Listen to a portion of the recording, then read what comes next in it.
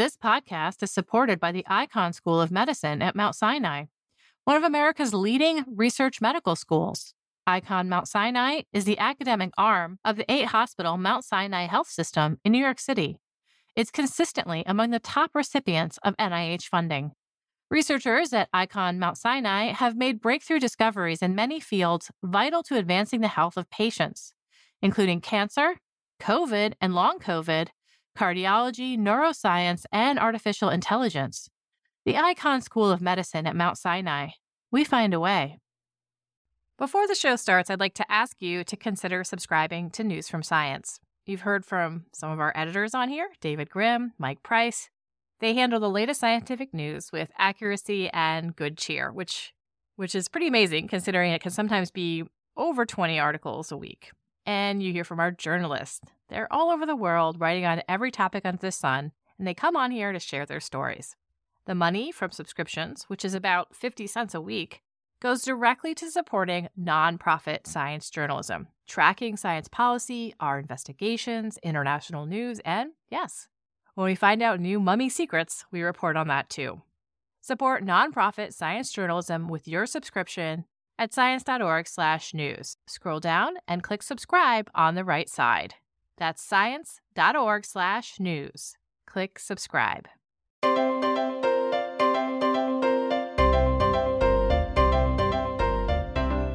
Welcome to the Science Podcast for August 28th, 2015. I'm Sarah Crespi.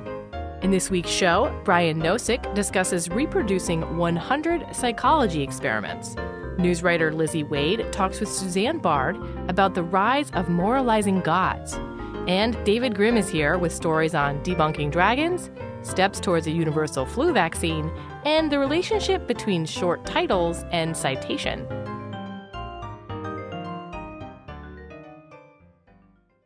Now we have David Grimm, editor for our daily news site. He's here to talk about some recent online stories. I'm Sarah Crespi. First up, we have a story on an ancient art debunking. I love a good debunking. Something about truth, justice, and science winning out in the end. It's my kind of story. How about you, Dave? I love a good debunking. Okay, so in this case, we're talking about a bizarre idea that started up in the 1940s, based on an ancient painting. Paint a picture for us, Dave.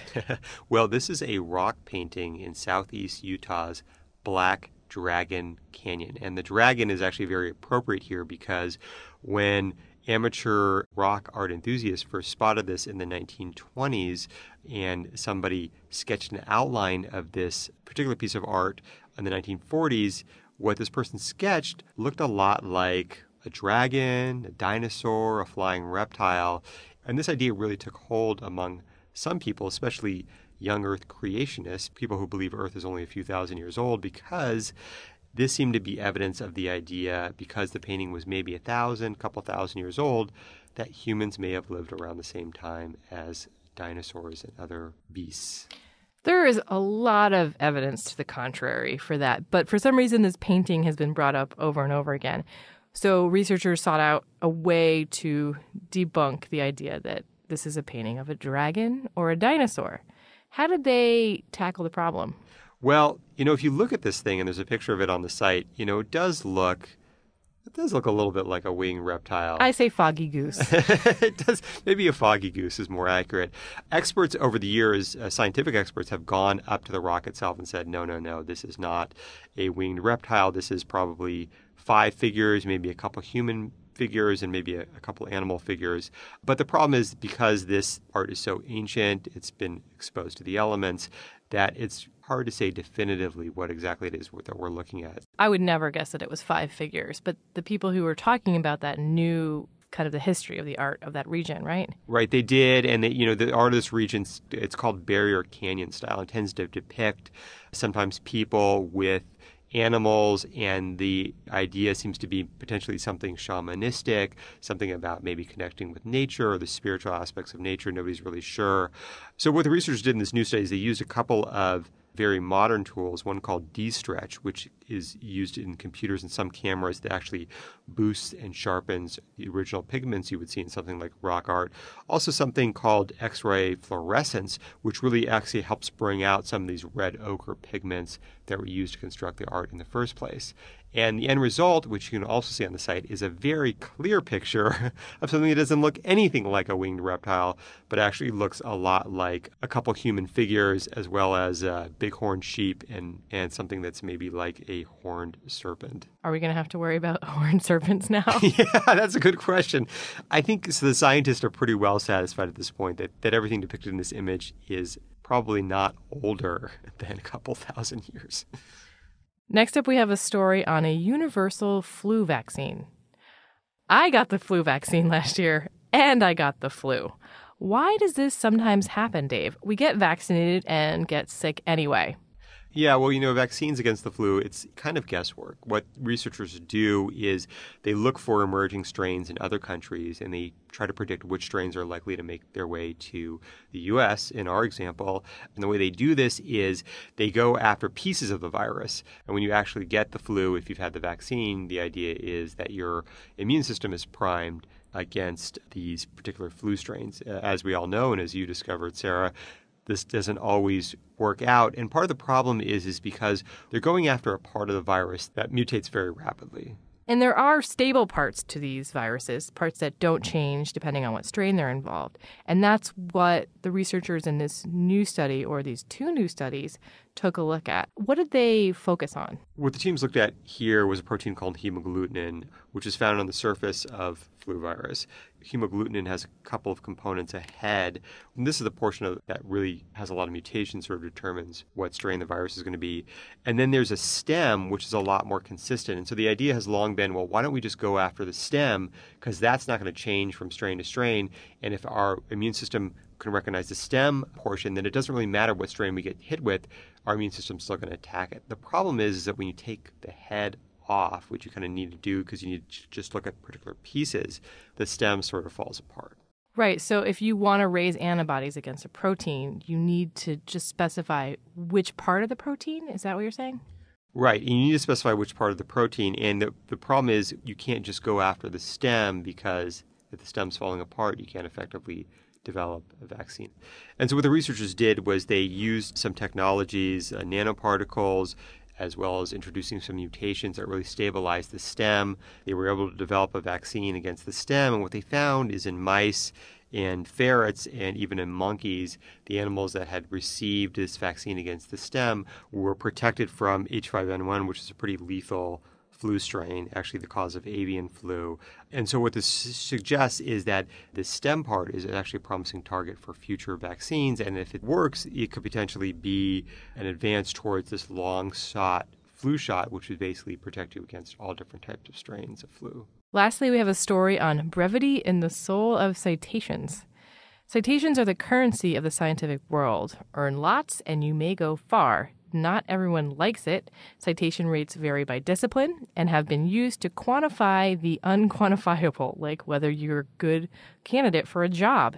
And often they don't represent what people want them to represent. This study is a good example of that. What citation relation did the researchers look at, Dave? Well, the researchers wanted to know, does the length of your paper title determine how many citations you're going to get? And what's the short answer? The short answer is shorter is better. The team looked at 140,000 papers published between 2007 and 2013. They searched an online database known as Scopus. And what they found was that papers with shorter titles tended to have more citations than papers with longer titles. And actually, the strongest correlation they found was that journals that tended to publish papers with shorter titles tended to have a lot more citations than those that publish papers with longer titles. And citations accumulate over time. So did this relationship hold up as time went by and more citations accumulated? Right, because when a paper first comes out, obviously you don't have that many citations. And so what they did find is that papers published earlier in the cycle they look for exhibited a much stronger correlation with this title length effect than those that were published later. How short are we talking here? Can you give us some examples? Well, one of the shortest they mentioned was a paper called Prions. That was it, just one word. On the long end, we have a paper, let's say, let me just pick one of these, AMG 145, a monoclonal antibody against proprotein convertase subtiliskin Kexin type 9 significantly reduces lipoprotein A in hypercholesterolemic patients receiving statin therapy, an analysis from the LDL-C assessment with proprotein convertase substitutin Kexin, type 9 monoclonal antibody inhibition combined with statin therapy, thrombolysis in myocardial infarction 57 trial. And that was actually one of the shorter of the longer paper There's titles. got to be an acronym for that study. So anyway, that paper apparently did not do as well as prions. Is this really about title length? Does it have something to do with content, perhaps, or any other explanations out there for why we see this relationship? Yeah, there's a lot of other explanations. One explanation is that more prestigious journals that tend to get higher citation rates may actually impose limits on paper titles. Maybe a more prosaic explanation is that people are lazy, readers are lazy, and they just want to read fewer words. I've done my share of tweeting, and writing pithy headlines for complicated science is not easy. Any recommendations, Dave, for writing tidy titles? Skip all the verbs. Okay, what else is on the site this week, Dave? Well, Sarah, we've got a story about what the dust on your door frame at home says about who lives in your house. Also a story about personality in ants. For Science Insider, our policy blog, we've got a story about why former U.S. President Jimmy Carter may have some reason to be optimistic about fighting his cancer, thanks to some new cancer therapies. Also a story about how China's carbon emissions may be lower than thought. So be sure to check out all these stories on the site. Thanks, Dave. Thanks, Sarah. David Grimm is the editor for our online daily news site. I'm Sarah Crespi. You can check out the latest news and the policy blog, Science Insider, at news.sciencemag.org.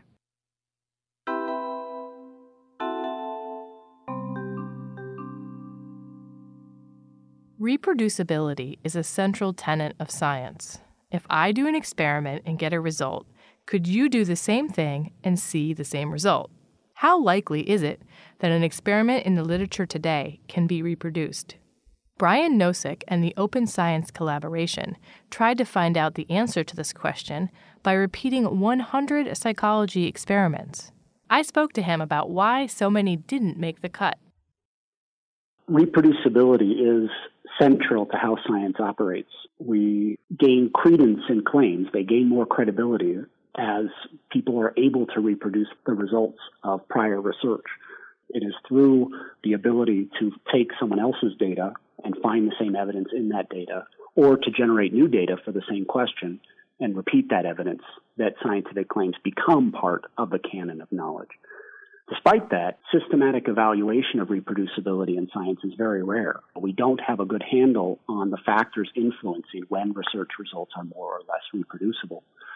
And there are a lot of incentives that face scientists that raise concerns about the rate of reproducibility of published research. For example, me as an individual researcher and the students in my lab gain the ability to get jobs, to keep our jobs, to advance in our careers by publishing. Publishing is the key incentive for science, and publishing does not necessarily depend on the results being reproducible. The key factors influencing publication are whether we get positive results, we find a relationship, whether those results are novel, they advance ideas in interesting directions, and whether the story is clean and tidy. None of those things necessarily lead to a better or more reproducible result. Right. And your focus is on research from 3 psychology journals. Why psychology? Is there a particular problem within that discipline? Well, it's about psychology because the team that started the project are psychologists. And so really this is a self-study, knowing that there are reproducibility challenges across disciplines, that the incentives driving researchers' behavior are general in science, but we had the skills and expertise to look at ourselves. And so that's where we started. And so the team gathered as a group of psychologists to design a study, to do replications of work that we know and that we can do well. Mm-hmm. One of the nice consequences of this work is that here at the Center for Open Science, we have extended now and are sponsoring projects in other domains. For this study, you looked at 3 journals and you sampled which studies to replicate. And you didn't say, oh, we're going to do all the ones that have this particular method or this kind of finding. How did you ensure that you had a fair sampling in order to test this replication idea? Yeah, this is really important because the goal for this project was to maximize the generalizability of the result.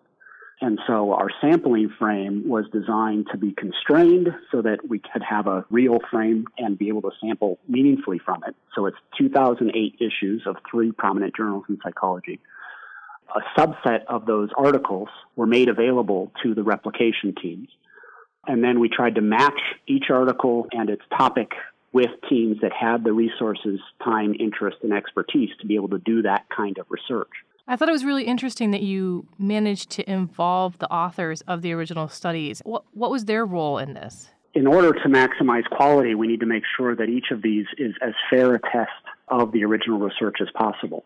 It'd be extremely easy to find a low reproducibility rate by doing terrible research. Right. So each team had a structured process of developing their materials, ideally after having received them from the original authors.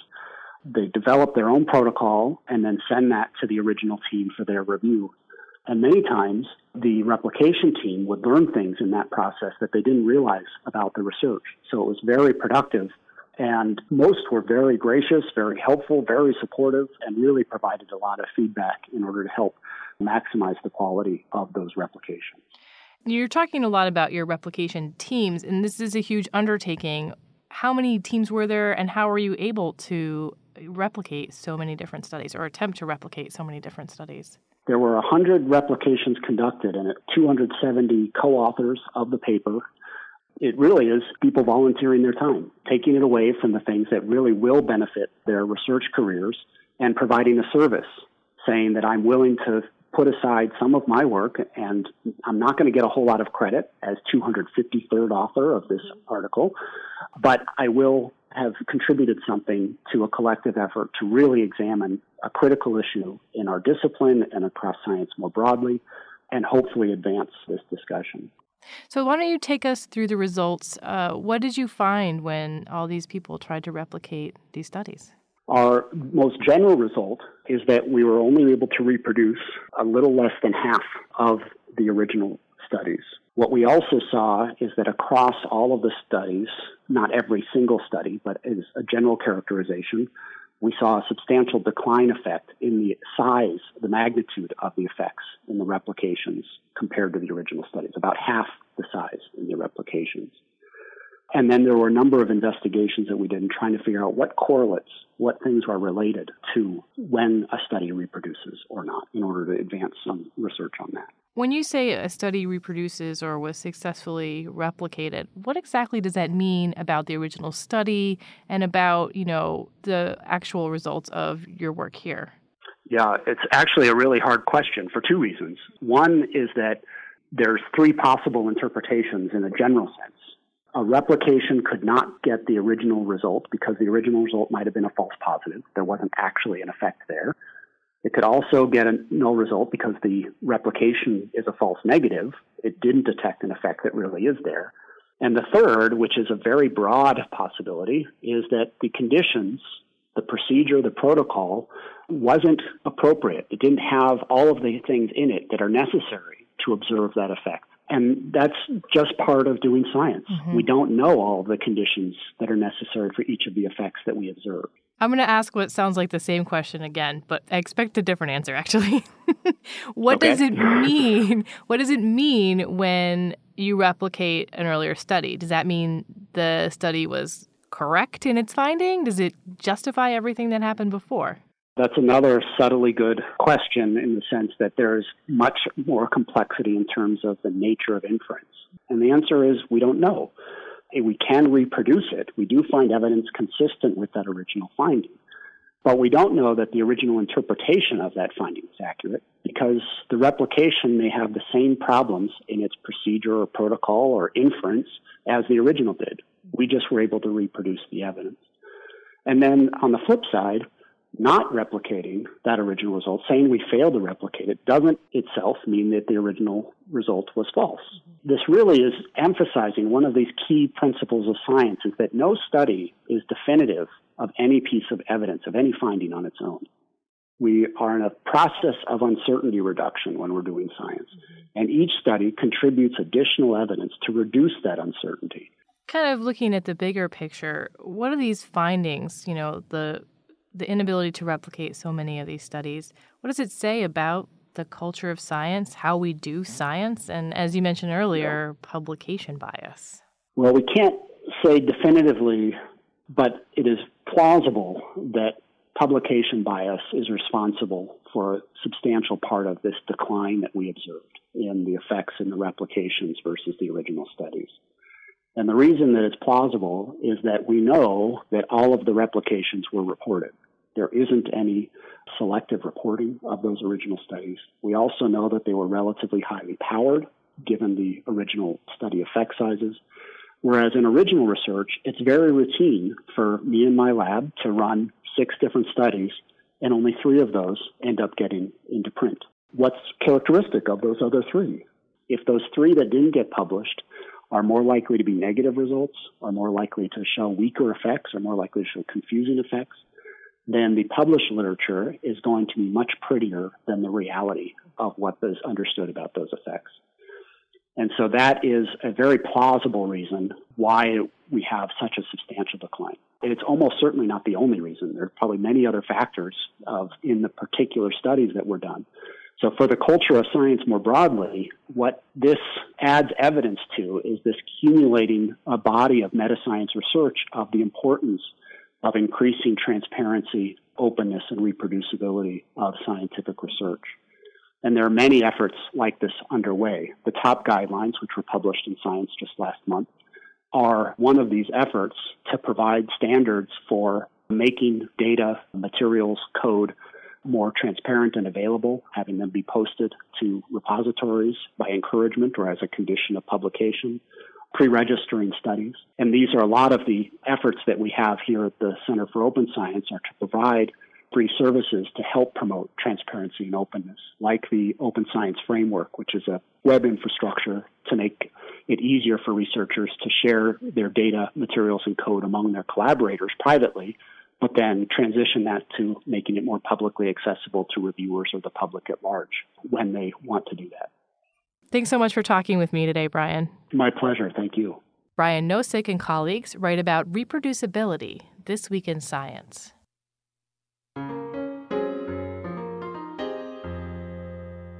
Today, the religions with the most adherents around the world place a big emphasis on human morality, with omniscient deities capable of even seeing into our very thoughts.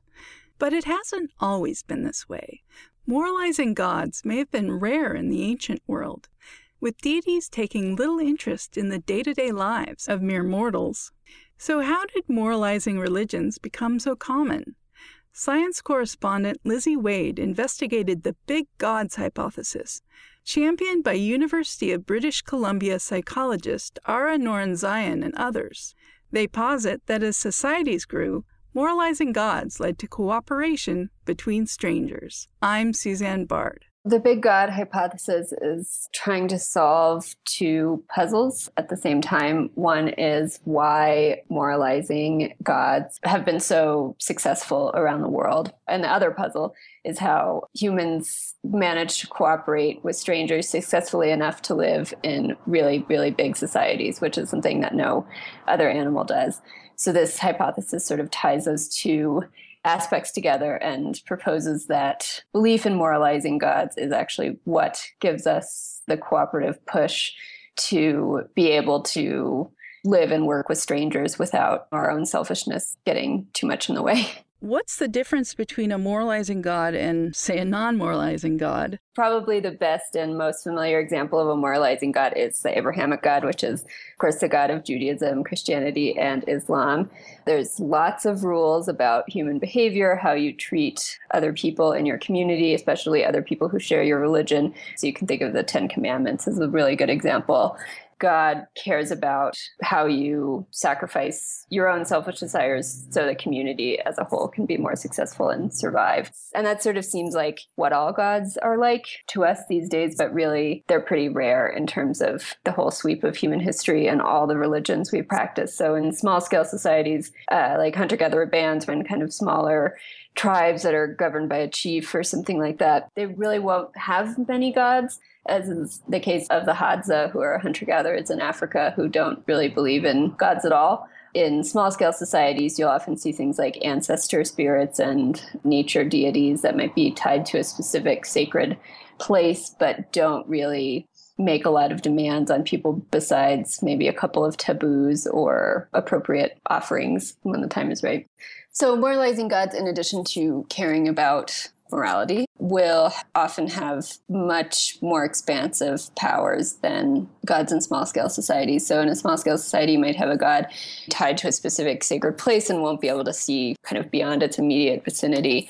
And moralizing gods tend to be omniscient, so they can not only see all of your actions all the time and are constantly judging them, they can also look inside your mind. So you actually have to police your thoughts in addition to your actions, which can be extremely effective if you want to encourage cooperation. If you have a god not only watching you at all times, but also in your head, you're going to be very careful about what you do and even what you think. Now, why wouldn't smaller groups also turn to moralizing gods? So this really surprised me because I thought religion was about coping with existential dread, basically, and, fear of death and things like that. But it turns out that that's not really the case. And religion for hunter-gatherers can be very abstract. If you get down to really small-scale societies like the Hadza, they don't necessarily even believe in an afterlife.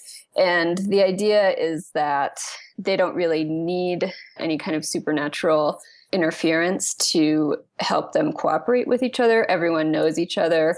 If you steal or lie too many times, no one will want to cooperate with you anymore, and you will be kind of on the outs with your community, which, if you're a hunter-gatherer, can be really a matter of life and death. And so that kind of keeps everyone in line. When you scale up to cities of today or large-scale agriculture communities that started popping up around 10,000 years ago, you need something else watching everyone, because if you're just interacting with strangers all the time, there's no consequence to breaking your word or reneging on contract or kind of shirking your shared responsibility, because you'll never see the person you're hurting again. So that's where these moralizing gods come in. They sort of say, everyone must cooperate with each other. Here are the rules. Everyone must follow these rules. So it creates a level of trust between strangers if you know that everyone is practicing the same religion. Kind of fulfills that role that was fulfilled by friends and family in these smaller scale societies. This sounds like an intriguing hypothesis, but how do you test it? So there are a few different ways that they've gone about testing these theories. One is in laboratory experiments, both in the West with college students and people like that, and cross-culturally in lots of different kinds of societies all over the world. So they'll go in and prime people with religious reminders of whatever kind of faith they practice. So this might be a cross kind of hanging on the wall if you're a Christian. It might be whatever kind of symbol is associated with your local god if you live in a small scale society. And they see how these primes kind of affect generosity with people in economic games. So these are games where you have to decide, how much money you're going to give to an anonymous person. And there's been some experimental evidence that when people worship more punitive gods, especially like the Abrahamic God, reminders of those faiths will increase the amount of money people give away to strangers. So that suggests a link between religion and prosociality and cooperation and generosity, which is sort of the first thing you need to know if this theory is going to work at all. Now what they're trying to do is, first of all, expanding their cross-cultural work. And second of all, they're trying to look back in the historical record. So one of the ideas is that big gods did not just happen by accident when people started living in these big societies made possible by agriculture, but rather the cooperative force that brought people together under a big god helped them settle down in these larger communities.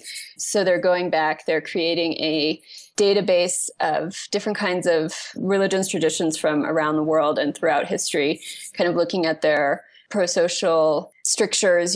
Did this religion have a moralizing god? Does it care about whether or not you kill people. Does it care about stealing? Does it care about respecting your elders or things like that? And looking at those correlations between what kinds of societies these religions either emerged in or what kinds of societies they created in their wake. So does studying religion in this way raise any eyebrows? Yes, this can be quite controversial in the humanities, although more and more people are getting on board. So historians and religious studies scholars usually study one tradition at a time. You'll have a very specific niche that you'll spend your whole career studying and really reach a deep understanding of that. But for this kind of project, you need to look at all sorts of religions all over the world, and you need to find the traits that they share or don't, which is not something that the humanities has been a really big fan of doing, but it's gaining ground. Interesting. Now, I've read that there are competing hypotheses to explain how moralizing religions came to be. Yeah, there are a few. So really, the scientific study of religion as a whole, rather than one tradition or another, took off in the 90s and early 2000s with this thing called the cognitive science of religion.